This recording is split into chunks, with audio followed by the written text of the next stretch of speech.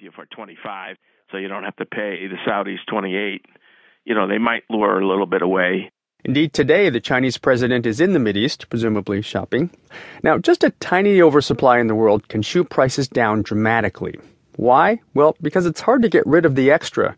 It's not like you and I are going to drive one additional carpool or rush out to buy a guzzler, says Tufts University economist Gilbert Metcalf. You may, in fact, say to yourself, gas is only $2 a gallon right now, but geez, I'd hate to buy a Hummer and have the price go up next year to $4 a gallon. People are not going to change their behavior that much in the short run.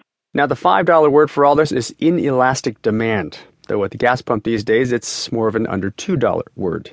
At some point, more drillers will go under at these prices, supply will slow, and demand from the world's drivers will catch up, and prices will recover. But until that balance comes, cheap oil will remain a good deal for consumers, but a scenario for more carnage for producing companies and for petro nations.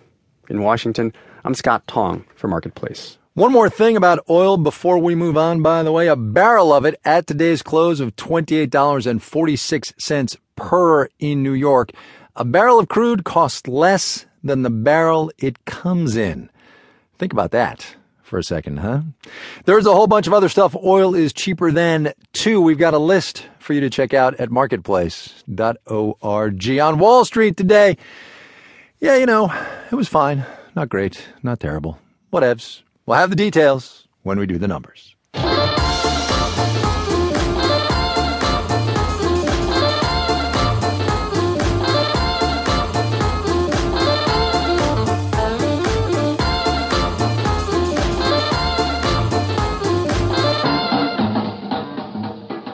Emily Guerin, who's reported stories for us a bunch of times, moved to North Dakota to cover the Bakken oil boom back in June 2014. Crude was above $100 a barrel then, and as we all know, today it is not. So instead of covering a boom, Emily has found herself covering a bust. And along the way, she's gotten some unexpected personal finance advice, too.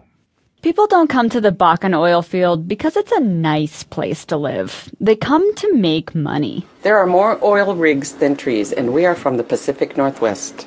That's Dee Dee Andrews. They're here for her husband Kevin's pipeline job. We are thriving, but it's not home. But the Andrews are not your stereotypical oil workers, spending their bundles of cash on big trucks, trips to Vegas, flat-screen TVs.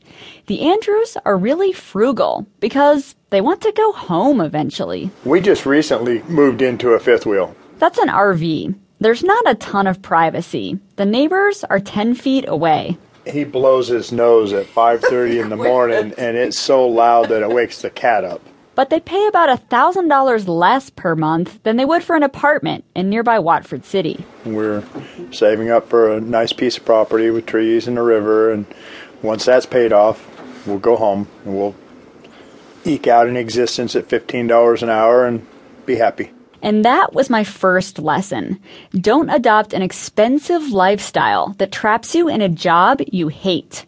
Lesson number 2. Don't borrow any money. I would say debt can really hurt you. You need to save as much money as you can, put it away, don't buy new things. That was 3 small oilfield business owners, Rusty Briggs, Bob Ayala, and Rory Anderson. They've been through booms and busts before, and that's the advice they gave younger oilfield workers. Debt is especially dangerous in an unstable industry like oil.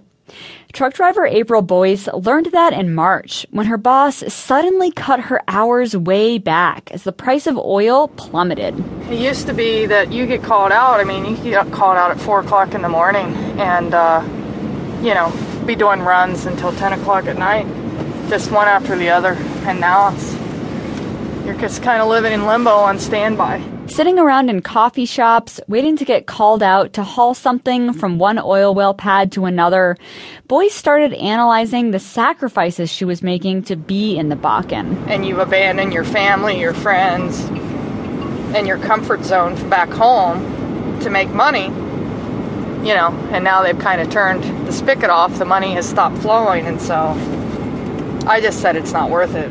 Boyce taught me lesson number 3.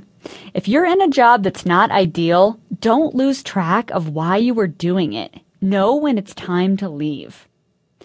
A lot of people here are like that. They come and go.